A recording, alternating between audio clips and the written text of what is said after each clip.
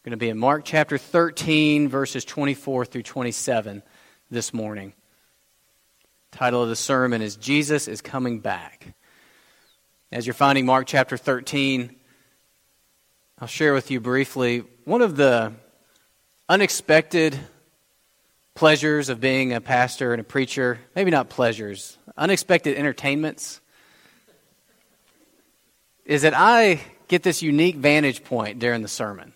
You know, you all are looking this direction, roughly, during a sermon, but I'm looking that direction. And I get to witness the struggle to stay awake. And it's not all of you all the time, and it's not any one of you all the time, but sometimes it is very difficult to stay awake during a sermon. And I recognize that, I acknowledge that, and I understand that. I don't often sit in sermons. It's usually when I do, it's those occasions where maybe I have a family member, a funeral that I attend, and I remember it is difficult to stay awake. Some of you stayed up late last night. Any of you stay up late last night for various reasons? No? Matt Larkin did. Okay, a couple people did. Some of you were up late last night. Some of you aren't sleeping well these days, I know. For various reasons, some of us are struggling in the area of sleep. For some of you, you're just working really, really hard, and this is the first time, perhaps, that you have slowed down and stopped and sat still without doing anything. And that catches up to you. When you've been running really hard and working really hard, your body has a way of just keeping going. There's sort of an adrenaline. But when you sit still, your body thinks, okay, now I can go to sleep. And it sort of washes over you. You're sitting here and it's still and quiet. And people are reading to you. It's really not fair. It's almost like it's designed to make you fall asleep. So how do you stay awake when everything around you is working against it?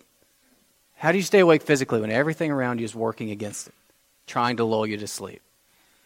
Now, I don't just say that to make you paranoid about the fact that I am watching you. That's a nice side benefit. I say that to segue into a deeper topic.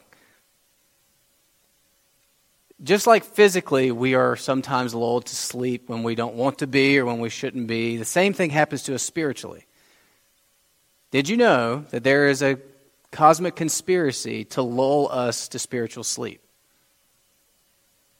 Our flesh works against us. That's what the Bible calls that part of you that's not fully given over and sanctified.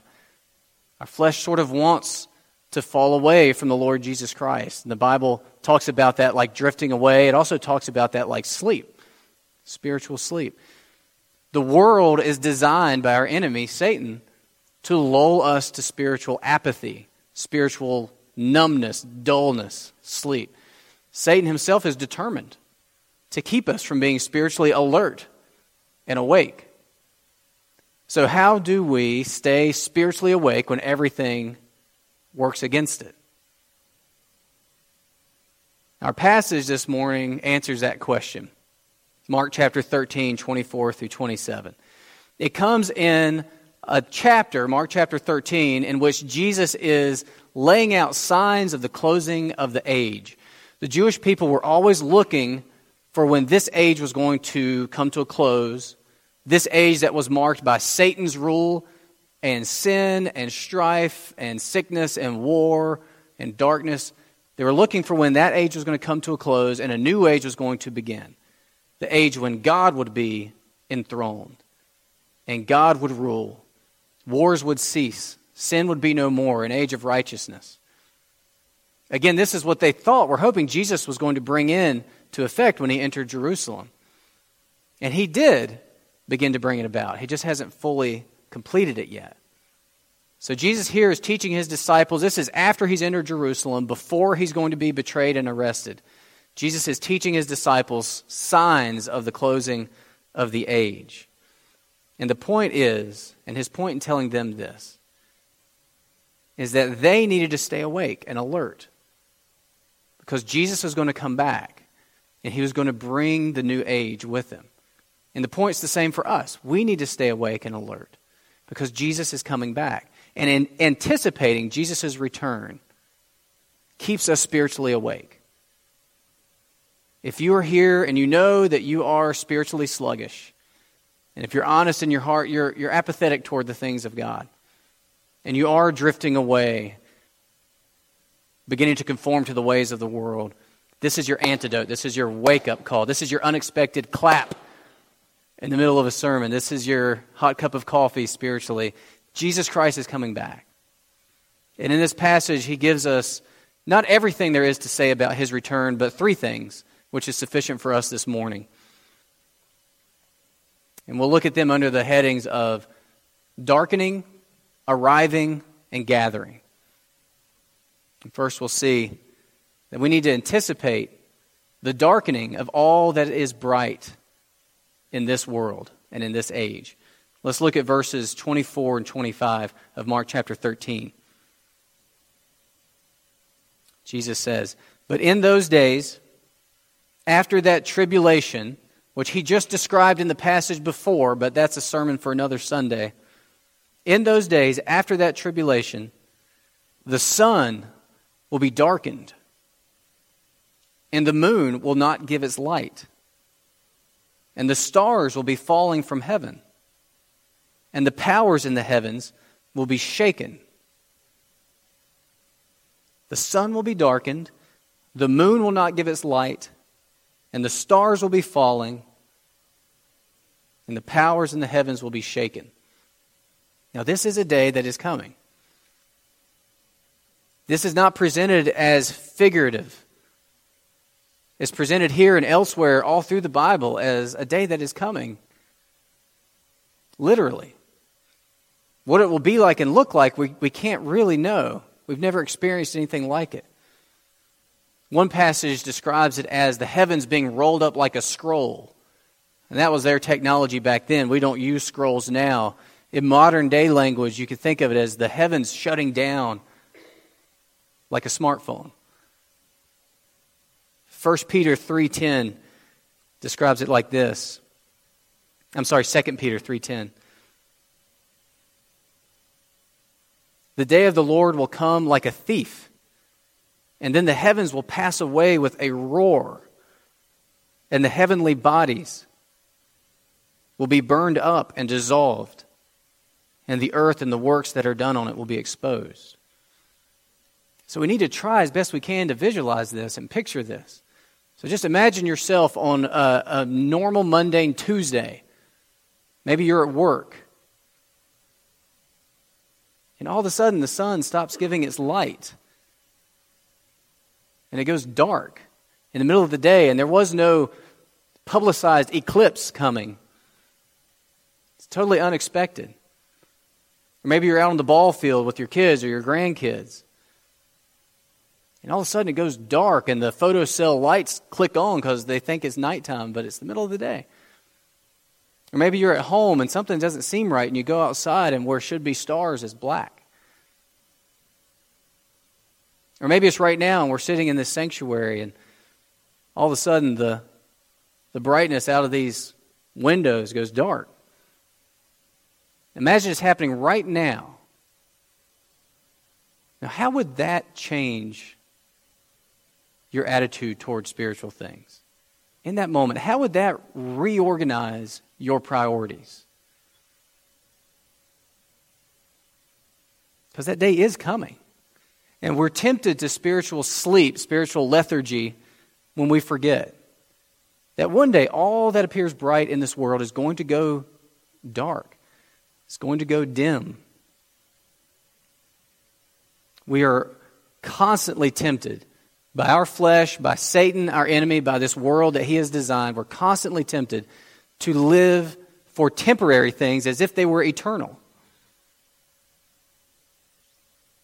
So we devote our lives to good things. Our careers, career is a good thing. Our families are great. Our homes that we build, all that's good stuff, but not eternal.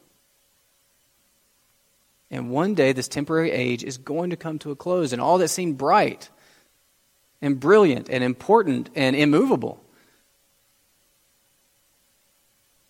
will melt, as another passage describes it.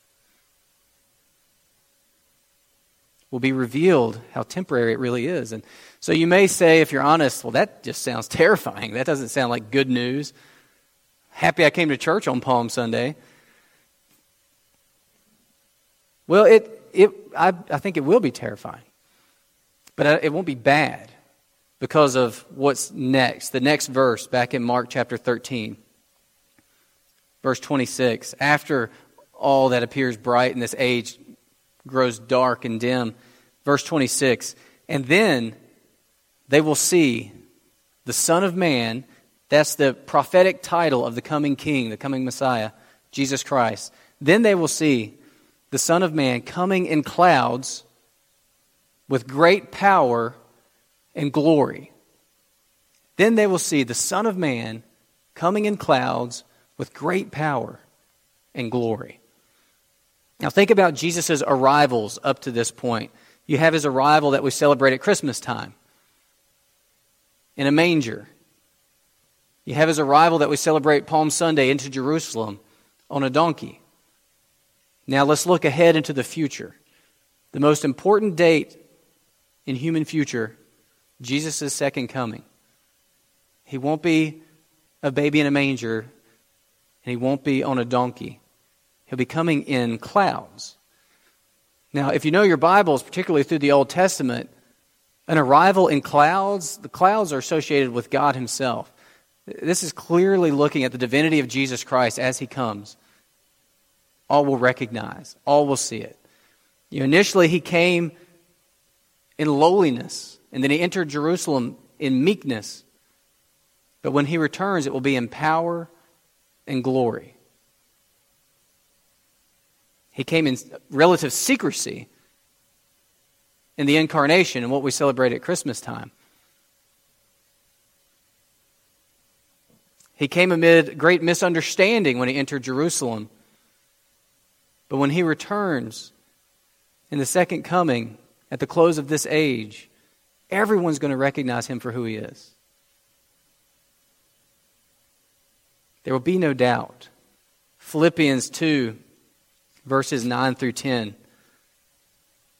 talks about Jesus Christ like this. It says, "Therefore God has highly exalted him, has highly exalted Jesus, and bestowed on him the name that is above every name, so that at the name of Jesus every knee should bow, in heaven and on earth and under the earth, and every tongue confess that Jesus Christ is Lord, to the glory of God the Father."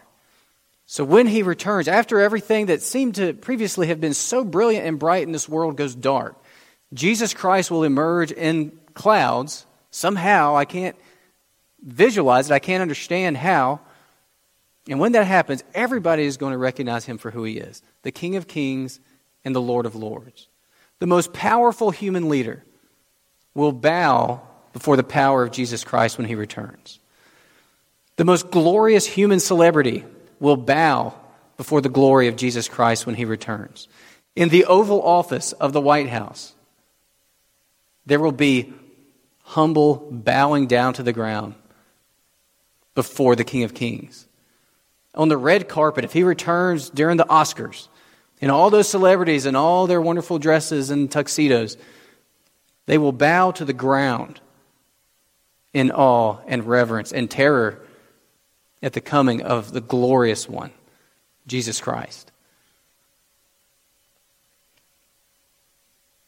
We are tempted to go to sleep when we forget that he's coming back. He's going to return. It's so difficult. I'm not going to speak for all of us. For me, it is so difficult to really live in light of this as a solid fact, because it seems so remote, doesn't it? I was trying to think of an illustration for this, and I thought of the image of a tightrope. Is it possible for a man to walk on a tightrope that's only secured at one side? No, without it being secured to both sides, it's just a limp coil on the ground. Now, we have our tightrope. If you think of Christianity as a tightrope, we have one end pretty firmly secured. We believe in the resurrection of Jesus Christ. Historical fact, it happened. We have the testimony of eyewitnesses That's the linchpin of why we believe everything so strongly in Jesus Christ. He is the Lord. He is the Savior. And we've got that secured. That end of the tightrope is secure, and we're grateful, and so we come together and we worship. We try to live in light of the fact of what He's done in history for us. But on the other end of the tightrope, what I don't think is often as secure is the fact that He's coming back. That He didn't do all that for us so we could live a comfortable life here in this world. That we live between the times of when He began bringing the kingdom into place and when He's going to finish it. And we need both to keep the Christian life taut. We need both to keep the tension that keeps us awake spiritually. We need the gratitude for what He's done and the anticipation for what He's about to do. Now think about how different it is for us from these early Christians. If you were one of them, the resurrection just happened. And they really believed the return was about to happen any minute. So for them, the tightrope was about like this long. So they were just standing there. But for us, the resurrection was thousands of years ago. And since He hasn't returned yet, it might as well be another several thousands of years. We don't know. And when the resurrection becomes a distant memory on that horizon, and when the return becomes a distant notion on that horizon, the rope gets slack. And we get sleepy spiritually, and we think, well, this is what life is. I want to be a Christian. I want to have what He did for me, but I like life in this world. I really, if I'm honest, I don't want Jesus to return. I like what I have going here.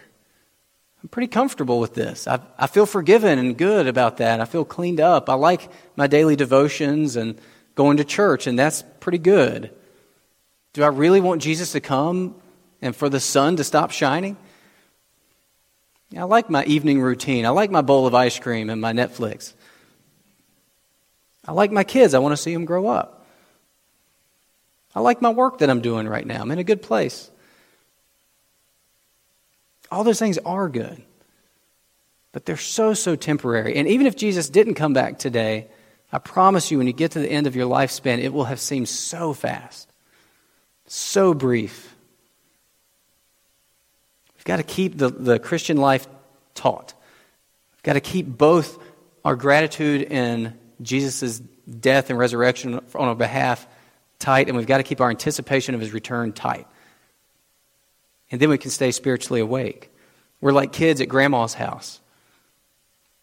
You know, when you're a kid and you're at your grandma's house, yeah, you love your parents. You like the idea of parents. But you're at grandma's house. Anything goes. Watch TV as late as you want. Drink chocolate syrup right from the can. I had a cousin who said when he would go to pick up his kids from their grandparents' house, they would run and scream and hide as if Al-Qaeda just burst through the front door.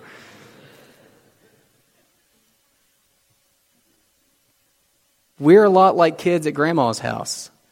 It wasn't this is not normal for Christians to feel like this. If you think globally and historically, most of the time Christians have not had a really easy time in this world. The norm is persecution and marginalization. American Christianity is this weird thing where we've been culturally embraced for so long that we're really pretty comfortable here at grandma's house. And we know Jesus is coming. It's going to be good. But we're having so much fun. We forget how much better it's going to be when He does come.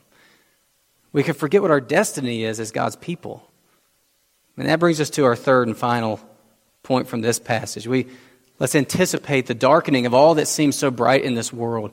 Let's anticipate the return of our powerful and glorious King, Jesus Christ. And finally, let's anticipate the gathering of the elect. In verse 27 of Mark chapter 13. After the darkening and the arriving, and then He will send out the angels and gather His elect from the four winds, from the ends of the earth to the ends of heaven. He'll send out His angels and gather His elect From the four winds, from the ends of the earth to the ends of heaven. The emphasis is on everybody. So we forget that this is not home for us. The Bible talks about us as ambassadors in a foreign land. We're ambassadors for the kingdom of God in a foreign land. We're representatives of another country, the kingdom of God. Local churches are like embassies in foreign lands for the kingdom of God. Some of our outposts are more comfortable than others, but they're all temporary. And one day the king is going to come and he's going to call all the ambassadors back. He's going to close down all the embassies, call all the ambassadors back to the kingdom of God. He's going to establish his worldwide rule over everything. Some of the embassies are amidst intense persecution. Some of the ambassadors do their work amidst cultures that are intensely against the message of the kingdom of God.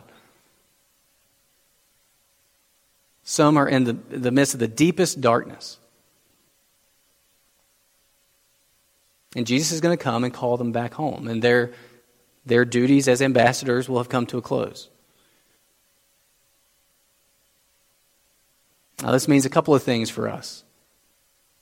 For one, as Christians, as the church, when we see what looks like decline, and we do see what looks like decline even as our own local church, we often see signs and wonder, are we in decline? We see it as a denomination. And I'll let you know, I know a lot of pastors from other churches and other denominations, and they see it too, among their own churches and their own denominations. Here in the American church, it's looking like decline. And it can get discouraging. But let's remember our destiny. The gates of hell will not prevail over the church. Jesus said he would build his church. And God is still electing people. He's still adding to the church those who are being saved, just like he did in Acts. He is sovereign over all this, hence the word elect. He will send out his angels and gather his elect, those who before the foundations of the earth he determined he would call to himself. And there's a promise hidden in here that whenever that day comes, let's say it is another 2,000 years in the future, there will be the elect. There will still be Christians. There will still be ambassadors. There will still be embassies. There will still be local churches.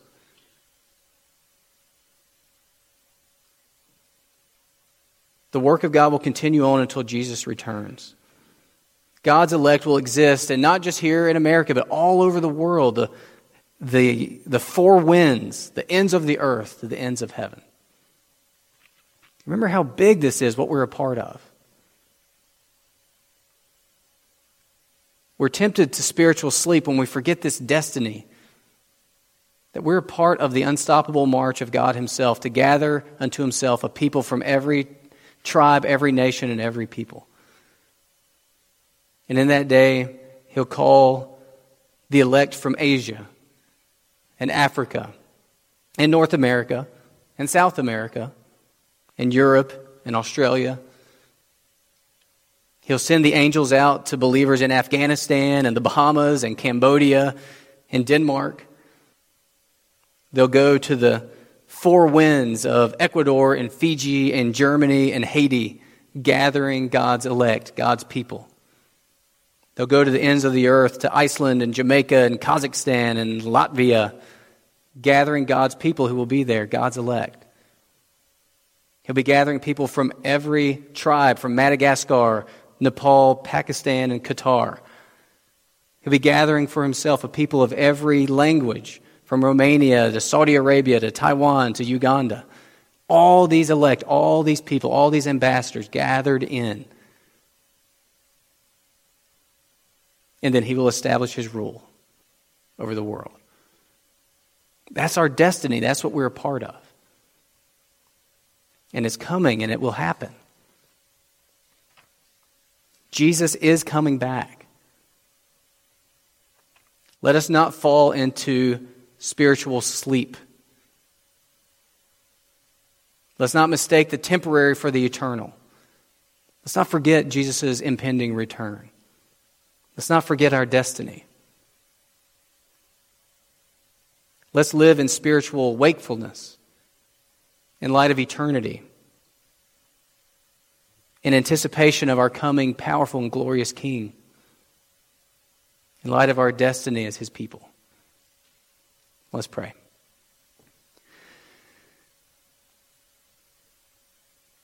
Father, thank you for what you have done for us in the life, death, and resurrection of our Savior, Jesus Christ. And thank you for the promise of his return as our victorious Lord and King.